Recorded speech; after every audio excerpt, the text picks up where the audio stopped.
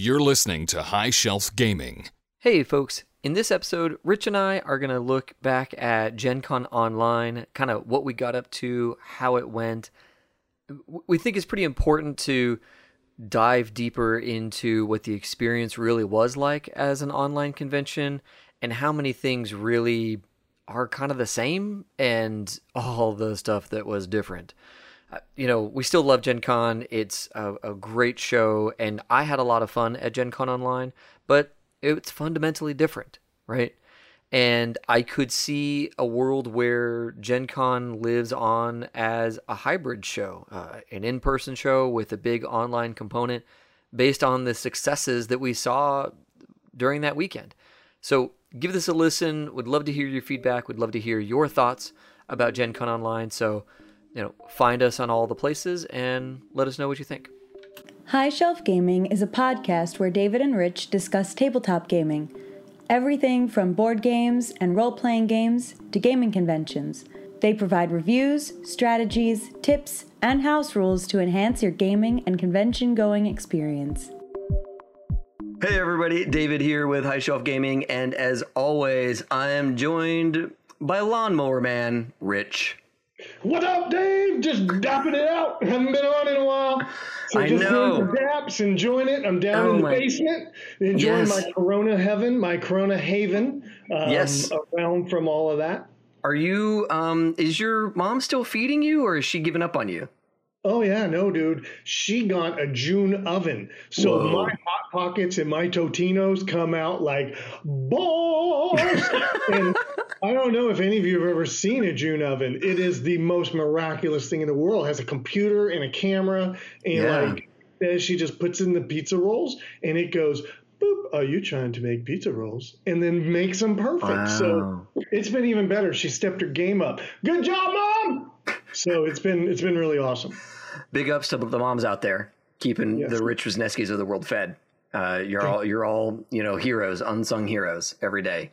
And I think your Lawnmower Man comment was about this miraculous COVID beard that I've grown. I was thinking like more of the digital stuff because do you remember the Lawnmower Man, the movie? And it was like all like 80s tastic technologies business. Because today we're talking Gen Con Online. That is going to be a great topic. There was a lot of amazing things that happened. Yes, so much was going on. I think we almost did Origins. Origins got canceled week of, which sucks, right? It sucks for everybody. Sucks for Origins. It was a blow to the community. But I get, it's tough to pull off a virtual con when you've never done one before.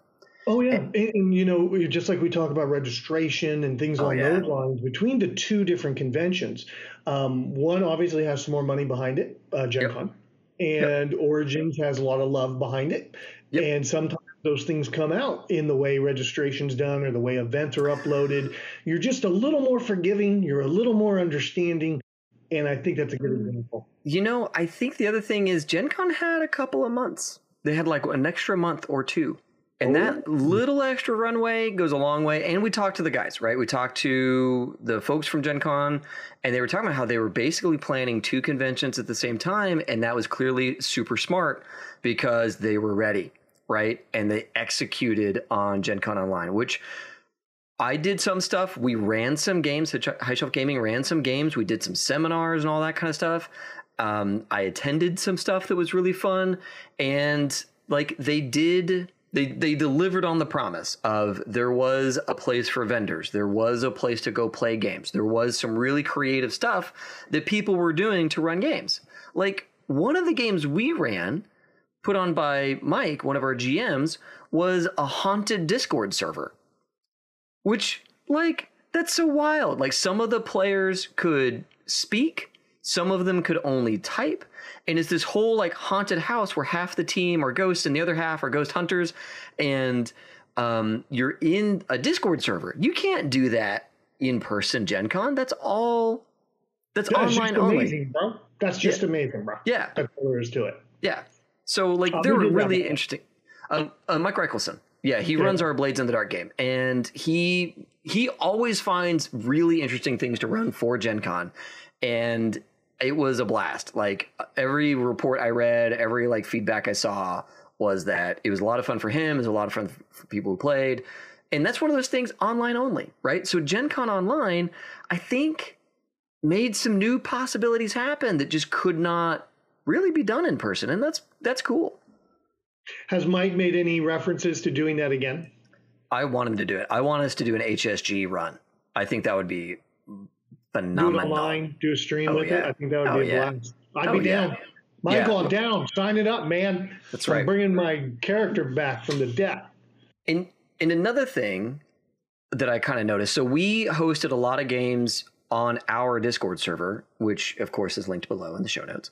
But we hosted a lot of games and we had a lot of people join our Discord server, which was great. So any content creators out there looking to get people to your Discords, run virtual conventions, get them to show up. The thing was, almost everybody who showed up to play, and I don't know if this is entirely true, but everybody who spoke up said, this is my first Gen Con.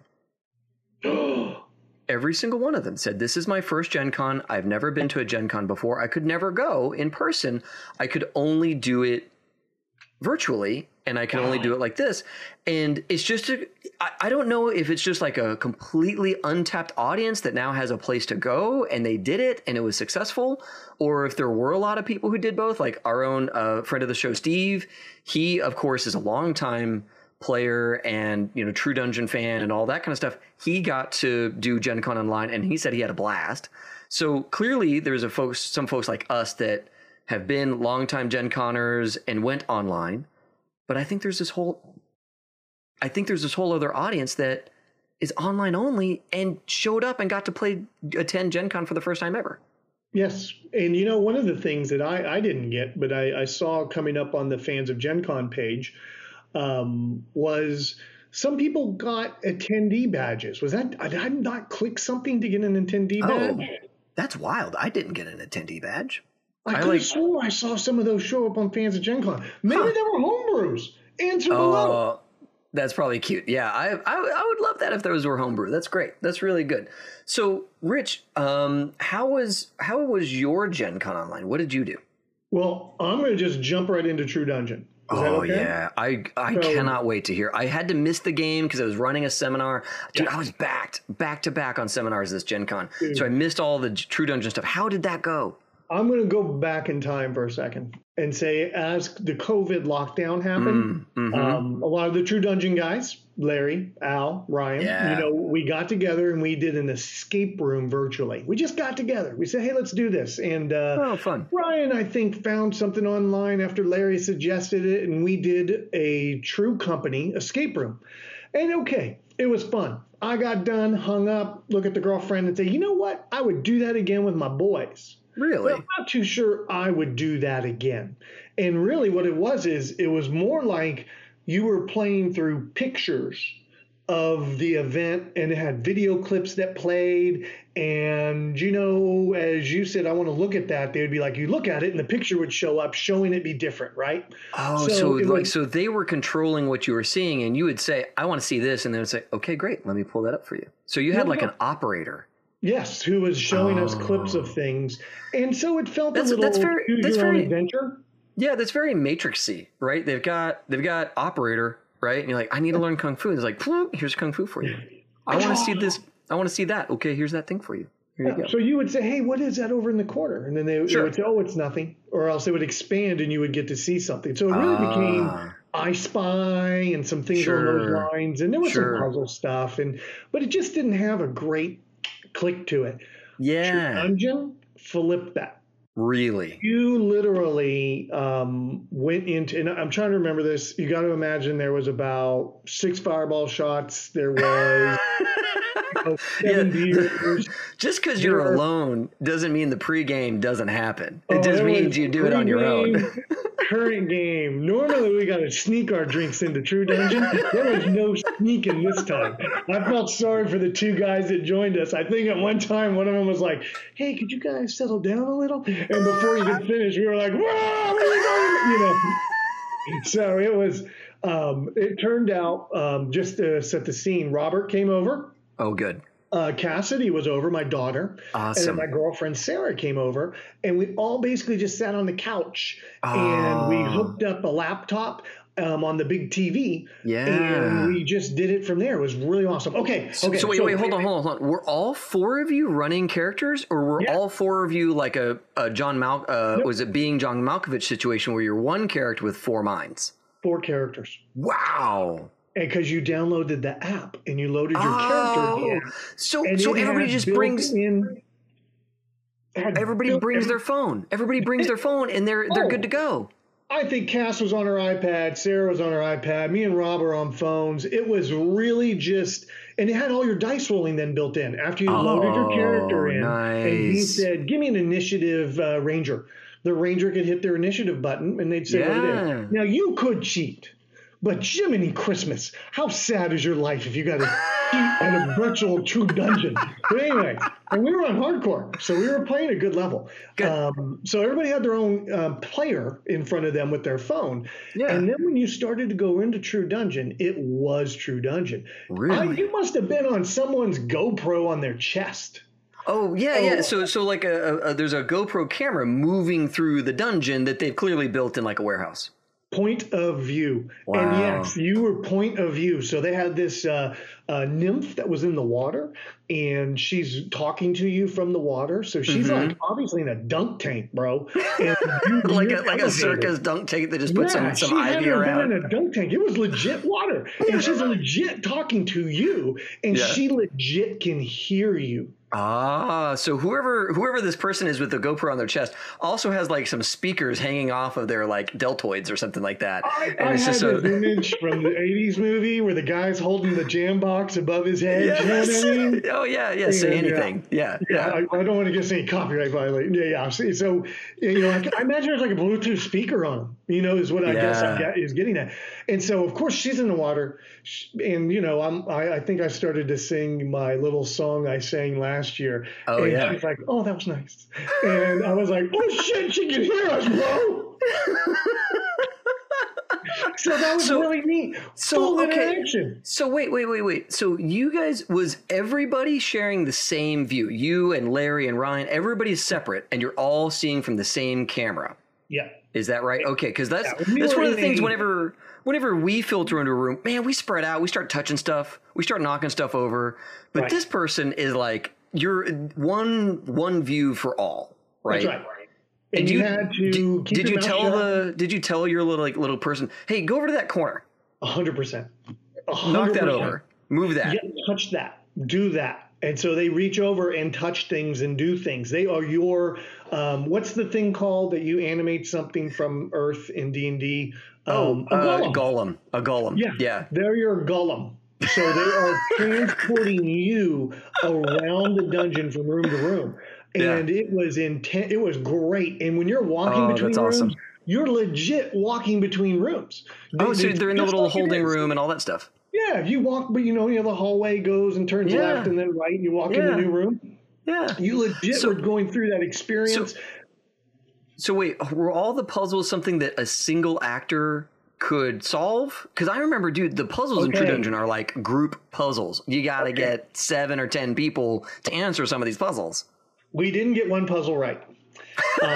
Because you only had one person to do them all. And it definitely, we got the gist of the puzzle. Okay. But we just couldn't bring it together in time. And I bet other groups did. Because what they had to do was, spoiler alert, what you have to do is look in the hole that were along the wall to see the way the movement was. And then once you figured out up, down, left, right, there was a keypad on the other wall that you would press up, down, left, right.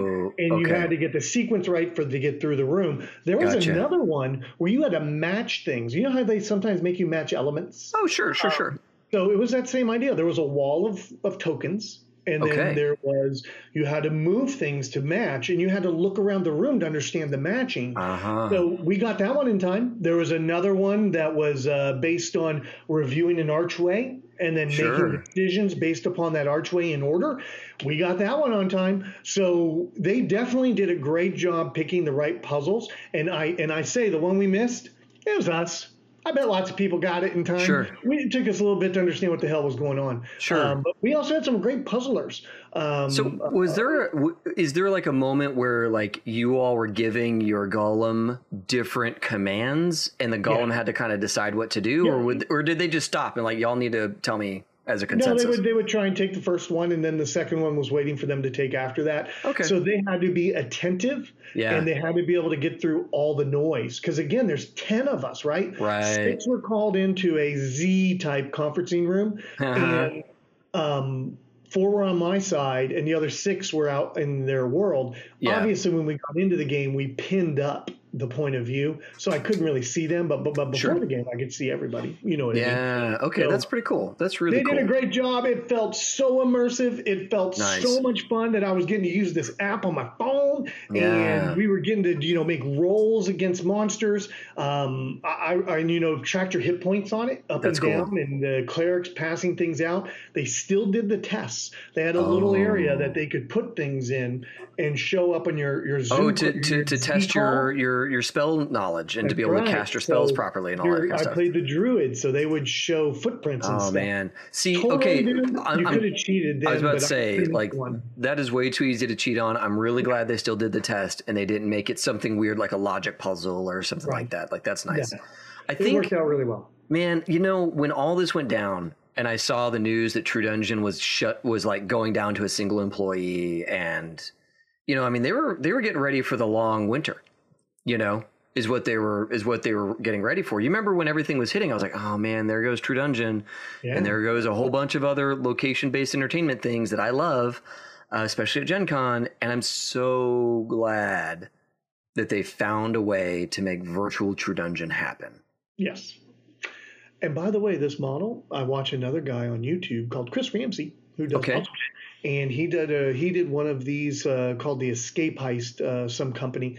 And they did the exact same thing. They had a guy in the room in point of view that's talking with you, and they would go touch that. Does it turn? Does it knob? And he's over there doing it for them. They had the exact same problems. Too many voices sometimes. Yep. The guy can only do one thing at a time. Yeah, you know what I think a crew like that needs? Everybody needs to be in a chat room. I don't know how you do that with all your devices, because you've got the TV up and you've got your phone, and that seems maybe difficult, but there has to be some kind of out of the voice call way for you all to talk so that you can like be clear in the instructions to the guy, or maybe everyone just takes turns. It's like, maybe you get into a rhythm where it's like, hey, whenever we come into a room, like, you 3 always ask really good questions and are very observant. So you 3 run this part while we 3 work on taking notes or whatever, I feel like there would be some kind of structure you would start to put in to be more efficient at using this kind of tool to solve room puzzles. Yeah.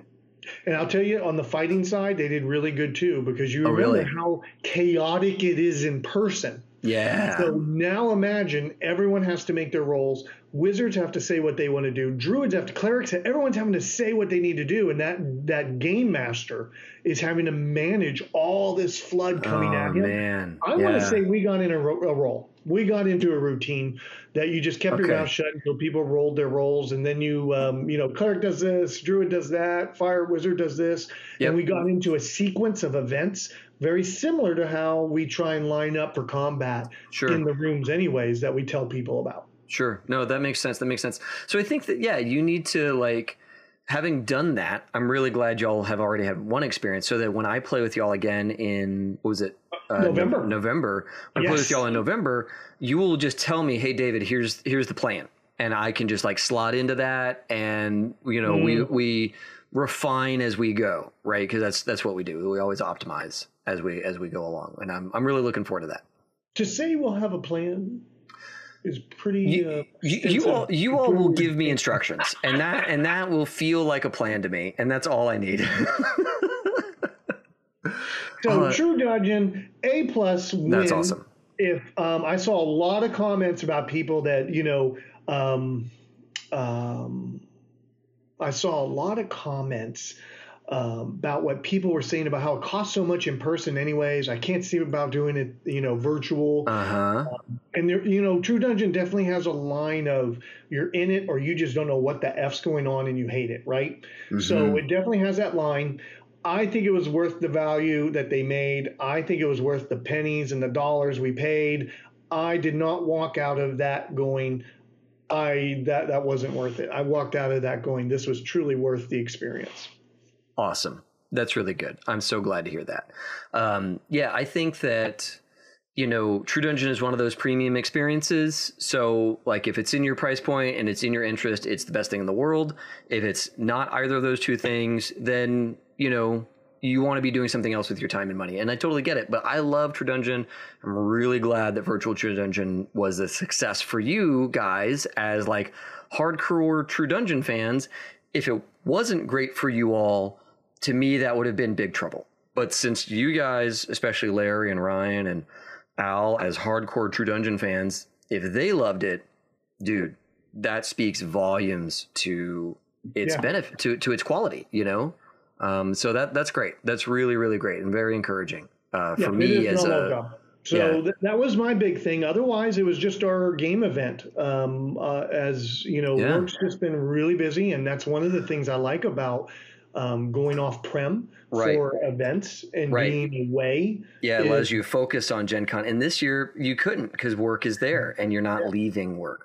Yeah, that's right. And so you're not. I guess I could have taken vacation off, but the thing is, you're still at your house. You're still at the phone. You're still at a laptop. Yeah. It's different when I say, "Hey guys, I'm going on a cruise," or "Hey guys, I'm going to one of my cons," because they just know really what's going to happen is I'm up at 8 and I'm out till 3 a.m. to where I'm back up at 8, and then they can call me once in a while and I can talk on the phone, but they know I'm gone. Right. You know what I mean? Yeah, exactly. Yeah. I ran into the same thing. Like I took vacation because I was running a bunch of seminars. We had Our Talsorian Games on our channel. We did a bunch of seminars with other content creators around Cyberpunk and around Legend Keeper and all that kind of stuff. Those were all really fun, but I'm at home and I'm like available to work. So even though I took time off, like it still got to me. Right. It's still like needled its way into my day. And that's just a difference when you're virtual versus in person, is those distractions can get in there.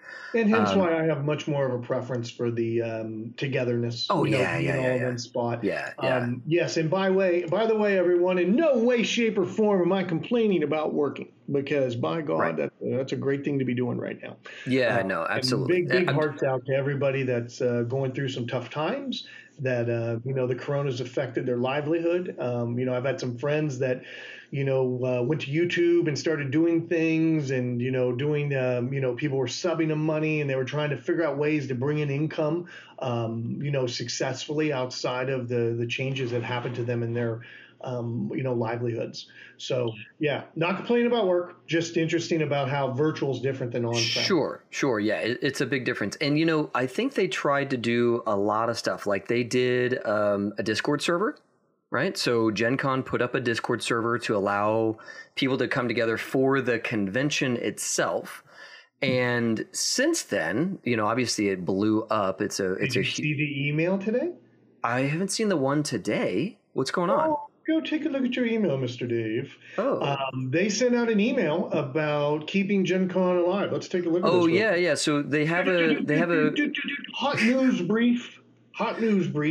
Yes. So they have a survey, and it makes perfect sense that they're going to make their Discord server an all-year thing and try and make Gen Con's virtual presence a longer-lasting thing, right? It makes perfect sense to try and turn that into a whole community thing. I really think that's a smart move. I hope that they have good moderators. I hope that they have, good community leaders that can like wrangle that beast. As, a community builder myself, I can say that is a difficult task to get right, because you make judgment calls and you will forever be judged on your judgment calls. So I really hope that they rock that out and do a good job. I hope they continue with this next year. I hope that there's unique events like this that Mike, like Michael put together. I hope that they find a way to bring some more streaming into even their on-prem seminars and have some virtual live streaming too for seminars. I think there's some really great legs there that I saw. Yeah, I think that, based on the population that I saw that said, look, I cannot attend Gen Con in person, but I can attend Gen Con online. It makes perfect sense to me that they could by all means run a virtual con at the same time as the in-person con and use that as a pressure relief valve, right? Because then there's multiple ways to attend. And I think that some groups might find agita in that. They might find a heartache in that, because there will be some member of their group that will say, look, I'm just going to do Gen Con online. I'm not going to go in person. And that would impact a lot of groups, right? Because it would be, well, we're all going to be there. Yeah, but I got this thing keeping me at home. And now there's this draw towards, the party gets split kind of thing. And I think that's a natural consequence. But some of that is like, there might be a person in that group that probably shouldn't be going to Gen Con in person because they might have some pressing obligation at home that they really shouldn't be going away from. And it's nice that Gen Con Online would give them some relief to say, look, I'm going to make an afternoon for myself. I'm going to make a day for myself, 2 days for myself, and get some Gen Con in while my friends are in person doing all the in-person stuff. So I think that this is a healthy thing. And I think that, frankly, folks, we as a society are changing, and we are learning to be more virtual. And even after all this goes away, I'm willing to bet you there's going to be a bigger group of people who just don't go back into the office. They all just work from home. And there's 100%. going to be more virtual conventions for the rest of our lives because we're normalizing it. We're getting used to it, right?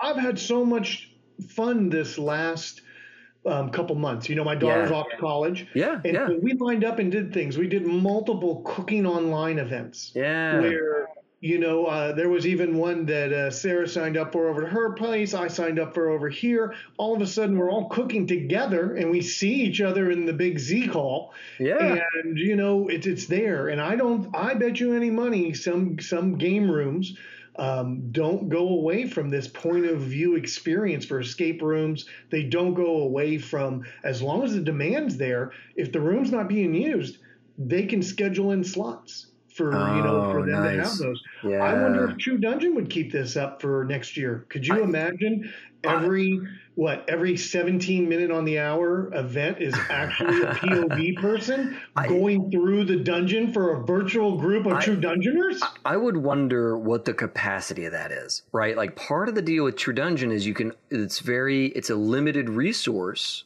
So there's lots of premium on that resource. But if True Dungeon was an all year thing, would it have so much appeal? I don't know about all year. So...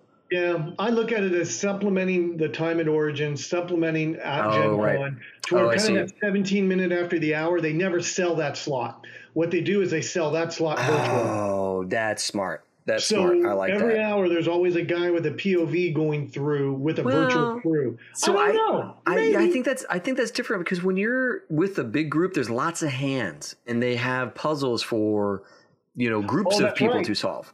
Right? Remember the one where we all had to grab ropes? Oh, dude. And we had things in the air to make it spell the word. Kind of hard to do with one golem, isn't it? Yeah, exactly. Tough. Yeah. How are the seminars? We just touched on what could become staying virtual. Yeah, so Gen Con had a handful of Twitch channels that were for Gen Con exclusive or Gen Con Online, like premium events. And then they had a ton of seminars, because they don't have to provide a room space. They just need Twitch. Yeah. Right? So we ran seminars and we did everything on Twitch. I'm sure that some folks use Facebook Live or, YouTube Online or YouTube Live, all that kind of stuff. But, there's no headcount capacity problems. There's no duration issues, because there's nobody coming into my Twitch channel after my seminar unless I've double booked myself, right? And so I was able to run a lot of seminars and have big audiences, hundreds of people in each seminar, because frankly, nobody was going to come and kick me out of a room, right? And I wasn't competing with some Matt Colville who's going to run something and have a whole bunch of people filling a room. I'm a little podcast, and Gen Con's I don't know if David can get 300 people into a room. But dude, we got 300 people on Twitch. Like how that did was Legend Keeper go? Yeah. Oh, it went really well. We had 200 and something folks joining us for Legend Keeper. Braden was the MC for that. He did a phenomenal job running us through stuff. He's such a nice person and really did a great job. And then we were joined by, Patrick Canoose and in Icarus Games. We were joined by Icarus Games and Patrick Canoose. Oh, and Patrick, I'm sure had. I hear he uses it all the time. Yeah, he does. And so does Icarus Games. He's got Icarus Games has awesome videos on YouTube about Legend Keeper. Oh, and so it was a really fun conversation. We're actually going to do it again this Friday. So like by the time this comes out, it will have already passed. But on the 21st of whatever this month is, August, we are going to be doing another reprisal of the Legend Keeper talk because we had so much fun. We're going to do it all over again. Well, I will show up to watch this one. Oh, that'd be awesome. Are you guys doing any charity drive during this on donations? I would like to. It's a lot easier for me to do donations now. I don't have anything lined up, but we'll work on that. But either way, so here's the big deal. Because it is effectively free for them to do a bunch of seminars, I want to say more than half our audience didn't even come from Gen Con Online, right? I mean, Gen Con Online got us, I want to say 50 of the attendees, but I had more than 250 people show up for the Legend Keeper talk. So 50 of those were from Gen Con Online, and the other 200 plus were from social media and people just tuning in. And like, I think that is a consideration for, the quote unquote seminar packages for Gen Con is if it goes online, like, they don't need a badge. They don't need to even know what Gen Con is. They just go to Twitch and watch. I go to, conventions, and I think I was at Galley last time I was live anywhere in February. Yeah. And, they'll go, hey, any questions? And there can be a real intimidation factor of asking a question in a room of uber nerds on a topic, right? Everyone knows that topic incredibly well. How was the Q&A aspect of this? Was it moderated? Did you have Q&A? Was it all one-way push? What happened? So Twitch chat is not afraid to ask questions. Like, I know. just culturally, Twitch users tend to be very eager to ask questions, and if you don't get to their question, then they just ask it again. Right? They're like, oh, they must have missed it in the feed. Way different than being in a room full of people. Yeah. So there were lots of questions. Now, I will say Art Talsorian Games was really smart. They did not rely on the Twitch chat to get questions to their presenters. They had us link a Google form. And the link showed up every few minutes and people could click on it. And it was just a little Google form. You said, hey, I want to ask this person on the panel. Here's my question. And that went to a Google Doc. The moderator, Jay Gray, who is part of Art Talsorian Games, he could review that and be like, no, that's a good one. I'm going to send that one over to, Mike Pondsmith or whomever. And so, or James. Mike, what you have for breakfast today? Yeah, all that stuff. They just skip it. Would you fight a horse-sized duck or 1,000 duck-sized horses? Right. So they had all those. They had a filter for their questions, right? We, in our panels, we had moderators that would grab the questions out of the chat and paste them into a Discord room that we were all in. So kind of during a band area. Yeah. That way we could kind of look at them and consider them while one of us is talking, the other two or three are looking at them and considering them. So that worked out really well. That was just fine for us. But our Talsorian had way more viewers than we did, and the Google form was the right answer. You know what their number was like for that? Yeah, I want to say they were like north of 500. Wow. Maybe close to 700, honestly. I'd have to go back and double check the stream summary, but they were huge. For us, for what High Shelf Gaming is used to, they had a lot of attendees wanting to hear about Cyberpunk from Mike Pondsmith and James Hutt. And that was a really, really good experience. I think that generally the seminars were pretty good. I like the Twitch experience. It's easy for me to produce something. I think that for some folks, that is a barrier, right? There are some presenters that are just like, look, I got to get on a stage and just speak from there. The whole tech thing, I'm not going to do it. My house is not well set up for that. I don't have great bandwidth. So I think that by it being virtual, there are absolutely great presenters that are just gated out of online seminars, which sucks, right? It sucks that their knowledge can't get out there into the wild. It's but tough. for Even me, for us, Dave, we bring up a video, so you can watch me flipping you off while we're talking. Which he's doing right now. There's still something there that someone's looking at. We're just not looking at our blank screen of a waveform moving, going, is Davin going to get this right? Can Davin when I drop in all these F-bombs and edit them? Yeah, exactly. So I think that the seminar piece was good. I think that, obviously in person is more accessible to some folks. And frankly, online is more accessible to some folks, right? Because if you remember, like getting into some of those seminars in person is a bear. You got to cross all this turf, going from building to building through skywalks and all that kind of stuff. And then you get 40 there minutes early so you get a good seat and you're not sitting in the back. Yeah, exactly. So like there's pluses and minuses to both. I think that the online stream worked out really well. If next year they have an in-person thing, I still want to stream online, because it worked out so well. We had such a great audience show up and ask really good questions from the online scene. So I think even if we do in-person seminars, I'm going to do my damnedest to make those also happen online so that we can hit that audience too and bring in the folks that just can't be there in person. Yeah. I'm really good with an iPhone camera. You should see all my videos on Public Freakout. I'm into it. Yeah, I'm here for it. So other thing I want to talk about. The vendor hall. Can we talk about the vendor hall? Yes. See, I hear the tone. Yeah. If you can't say anything nice, don't say anything at all. But yes. So go. You give me your shot first, and I'll give you my shot second. No, I think the Looking Glass. Okay, so the Looking Glass is still up, folks. If you go to Gen Con and you go to Gen Con Online, you go to their little welcome page, scroll down a little bit. The Looking Glass is still there. And you can go and look at the vendor hall right now. This is their virtual vendor hall. So you can make your own judgments. But Rich, I feel like you are more in the zeitgeist of how a lot of people feel. Can you just hit me with your impression of the Looking Glass? Okay. So let's talk about... Rich really does not like to be critical of things. So this is a tough ask, I think. This is a tough ask. This reminds me of when I first started using WebEx Teams. And I went, what the hell is this way we're communicating?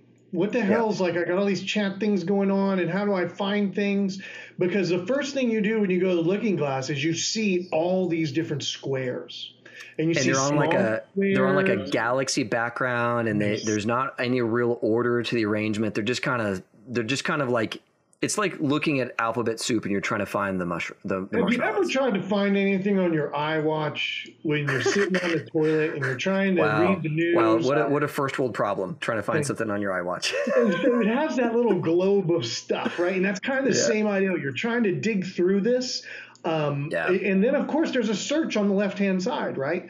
I would like to have a little more order instead of as much chaos as what that is. There's even a chaos for me in the sense of how thumbnails all look so different, and the backgrounds, this background color, there's just a lot that didn't turn me on to that space. And I would agree that the galaxy background thing is an interesting concept, but it does muddy the waters when you're trying to actually see stuff, because you have like a contrast problem. Right. And you've got like purples and yellows and blues. And then like some poor company's logo is mostly blue. And it's like, kind of doesn't really get lost, but it kind of can be overlooked. Yeah. And what I wanted to see after our talk with them, I started envisioning the Looking Glass, right? I started going, oh my gosh, what's this going to be like? Right. And I started making up what I thought it was going to be. So of course I'm right. Of course. Then you have expectation. Right. Yeah. And your expectations cannot be met because you were just envisioning something that was perfect. All the things you want are just right there at the top, just for you. and I'm going to just play through it a little bit. I know tons of people at Gen Con listen to our podcast, so I'm just play through it a little bit. The entire Gen Con staff surely listens. Yes, tons of them. They're all in there with our friends from Sweden. Yeah. So let's just pick one. I'm going to click AEG, right? And when I click on AEG, I, get one that is getting in the right vein of what I was looking for. You immediately see a game preview. So it's a little rich media. You're getting the fact of seeing some rich media. You then have a little bar at the bottom that shows their other products. But when I click on Smash Up, all I ever really get is an expanded thumbnail. I have no follow through with that. Right. So at least I get one game preview. I then, kind of lose that. What I would have liked to have seen is the ability to pick some of those games and have my center window change to things. Maybe it's promotional. Instead of the thumbnail getting big, the thumbnail's like I walked over to that corner of the booth and picked the game up. Right. And now you want to see a demo of that game. Now I see a demo. Or maybe I click on it and I have the front and back cover that showed up in the little middle thing. So I can kind of read. I can say, 4 to 6 players. Oh, it takes 90 minutes. Oh, so their first iteration, number one, first iteration of this idea. And they had something cool and they got into it, but a lot, and this may not all be on Gen Con. They may have asked for a lot of things from the people that fed them information. Yeah. So their ask could have been too large. I'm going to pick on another one, Studio Woe. You click on theirs, and it's really not much at all. There's a couple tags, that make it pull up on the searching, a link to the website, and that's it. It's really very bare bones, and I'm just bringing up a blank card, right? So I definitely think there were some of them that were done 70% where I kind of thought this was going. And then there was a multitude of them that were just, so it kind of depends on the vendor, right? It kind of depends on the vendor and how much they were able to put into that virtual booth, let's say. Yep. And there's obviously a lot of limitations on what they could do. So I will say the filter aspect is kind of cute. So did you play around much with the filter on the left-hand side? I did. Okay. Because that's when I was then, at first I saw this whole multitude of stuff. I'm like, what the hell? And so I started playing around with the filters. Yeah, okay. So one of the things I like about the filter is that, like, when you click on, say, authors, it grays out everything that's not an author. So in your, like, little cloud of boxes, you can very quickly see which ones are the authors and which ones aren't. But I think that, folks, like, when you look at virtual trade shows and virtual convention halls, I got to tell y'all, there's not a lot of options. Right. There really aren't. So Gen Con went out there and went shopping. And they said, all right, we need something that's going to let us display all of our vendors. And folks, the Looking Glass, I've seen a lot of them because I compete in this space. The Looking Glass is probably one of the best ones I've seen.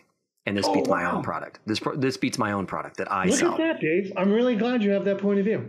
So mine is very much what we talk about, expectations, and whenever you finally see it, you're just never there. Yeah. And that's not on them. It's on me, right? Well, but it's fair to say that you have an in-person expectation set that everybody came to it with. And I think that Gen Con had a lot of terrible options. And they had Looking Glass and maybe a handful of others that are like less terrible. Right? And why is it terrible? It's terrible because virtual conventions did not exist 9 months ago. Right. Right? They didn't exist a year ago.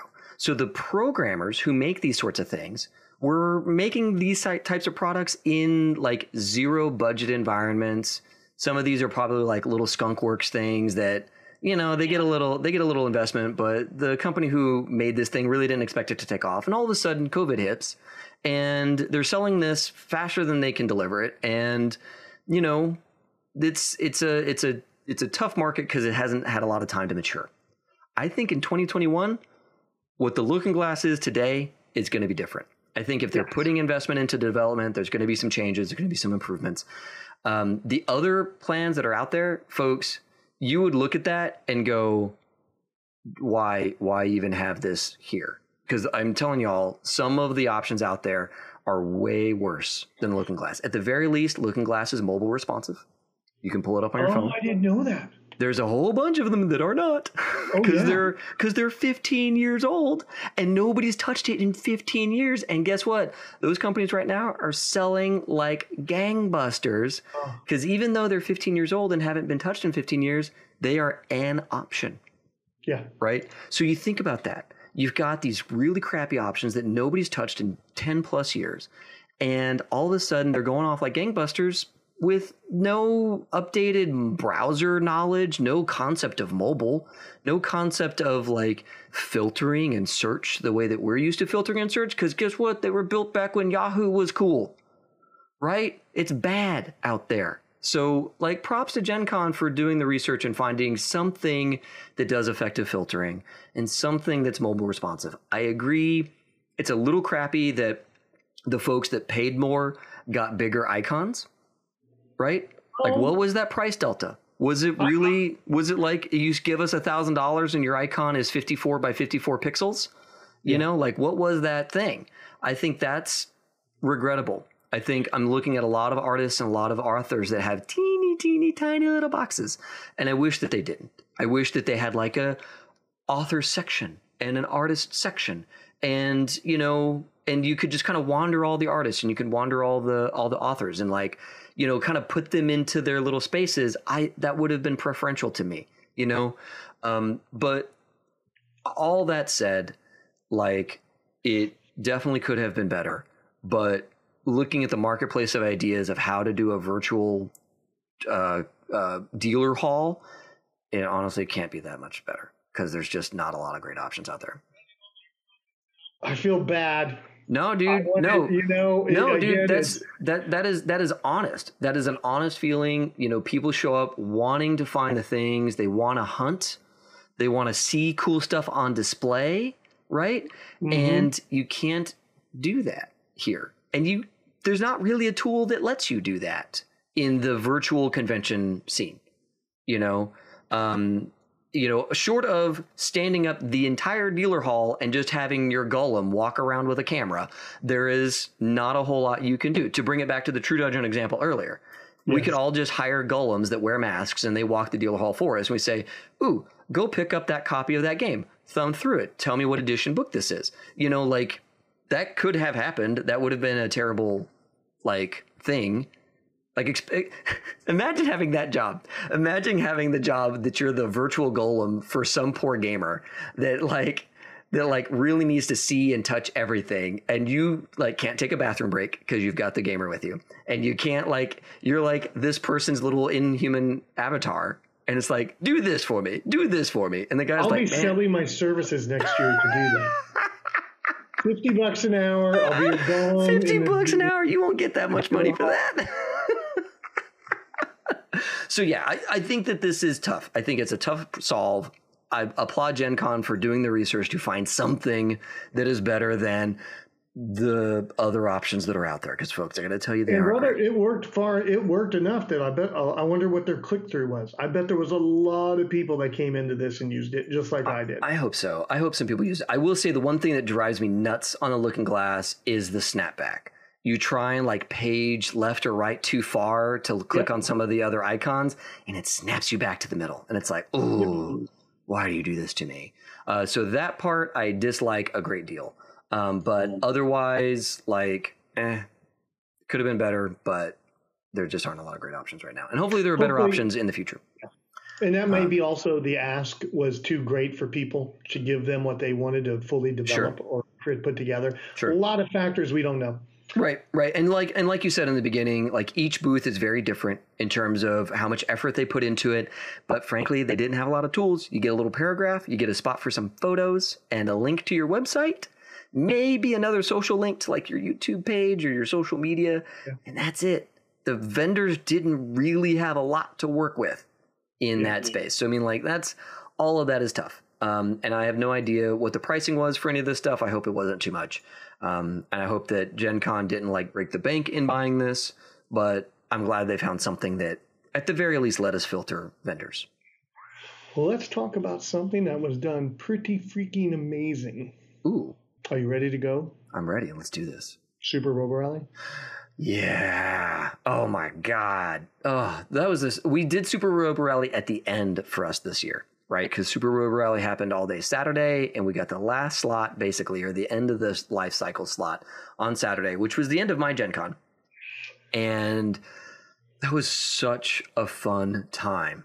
Steve runs an amazing Lego Mindstorms game, Super Robo Rally. He ran it out of his basement. He had his little bots rolling around all over his basement, but he had the same map up. and we got to wreck house.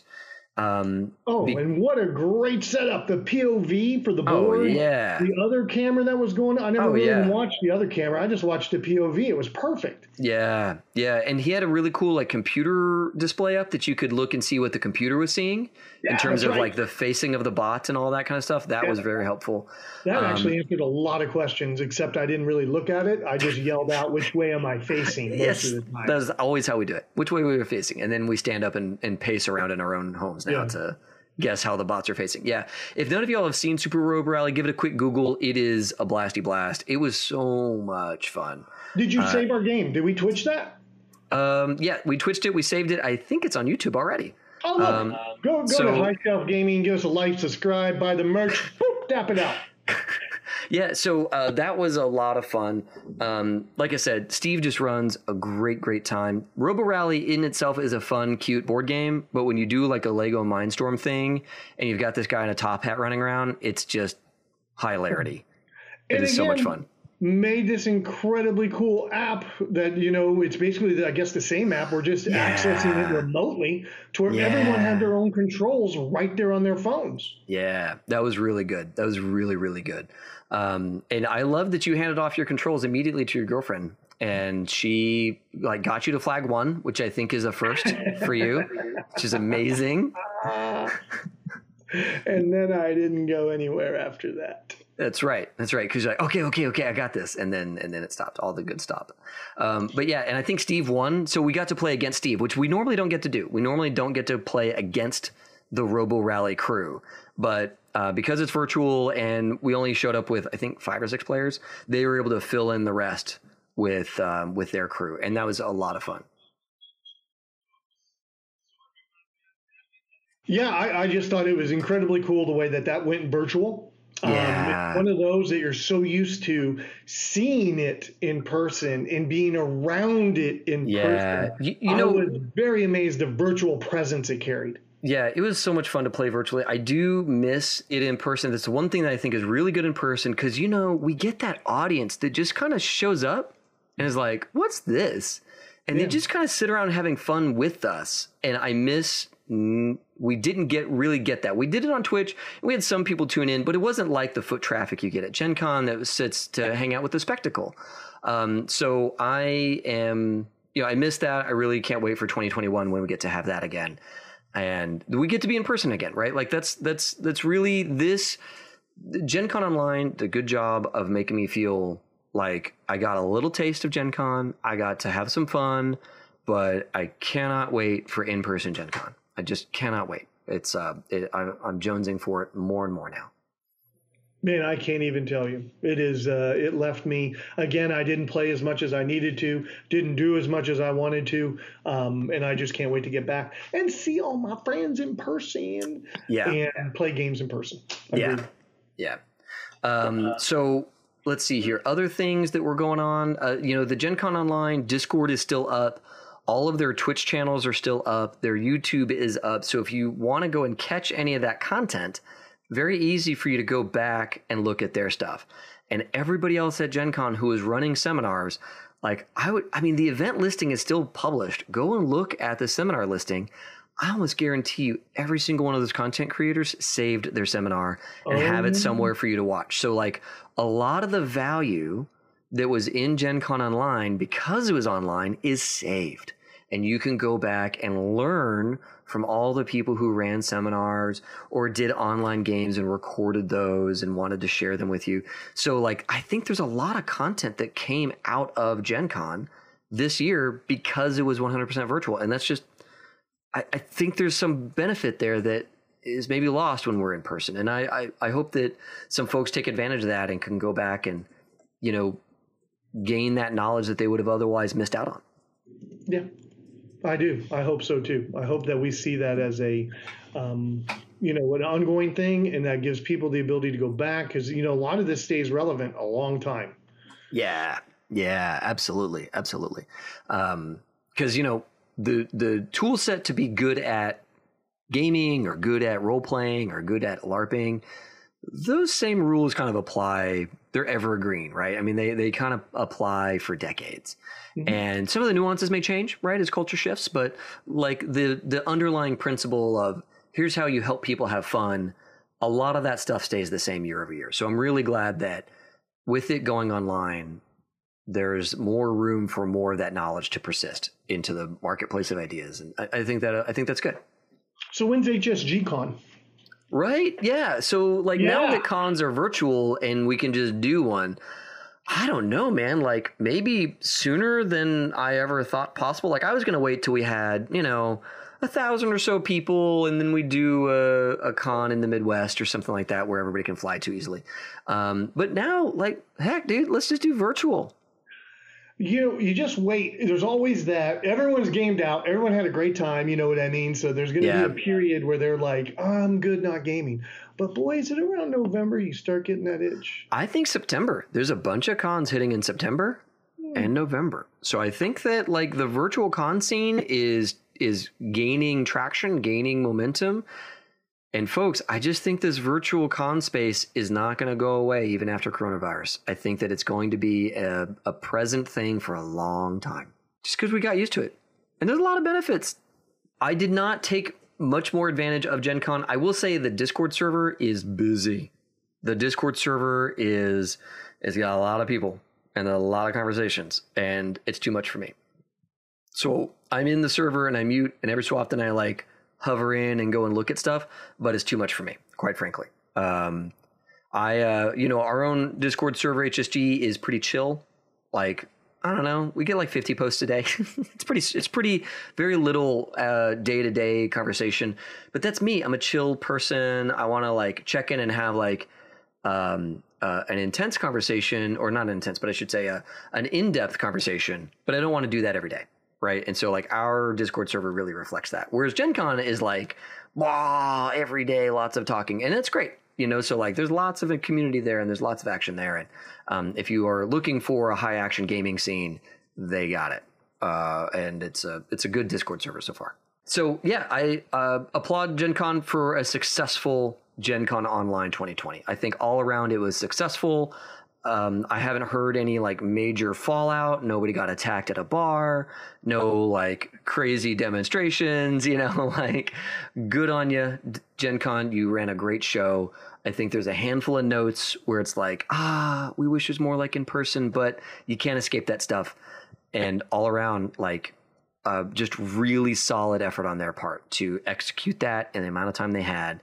And if they got to do it again in 2021, or they reprise aspects of Gen Con Online for 2021, like, I am excited.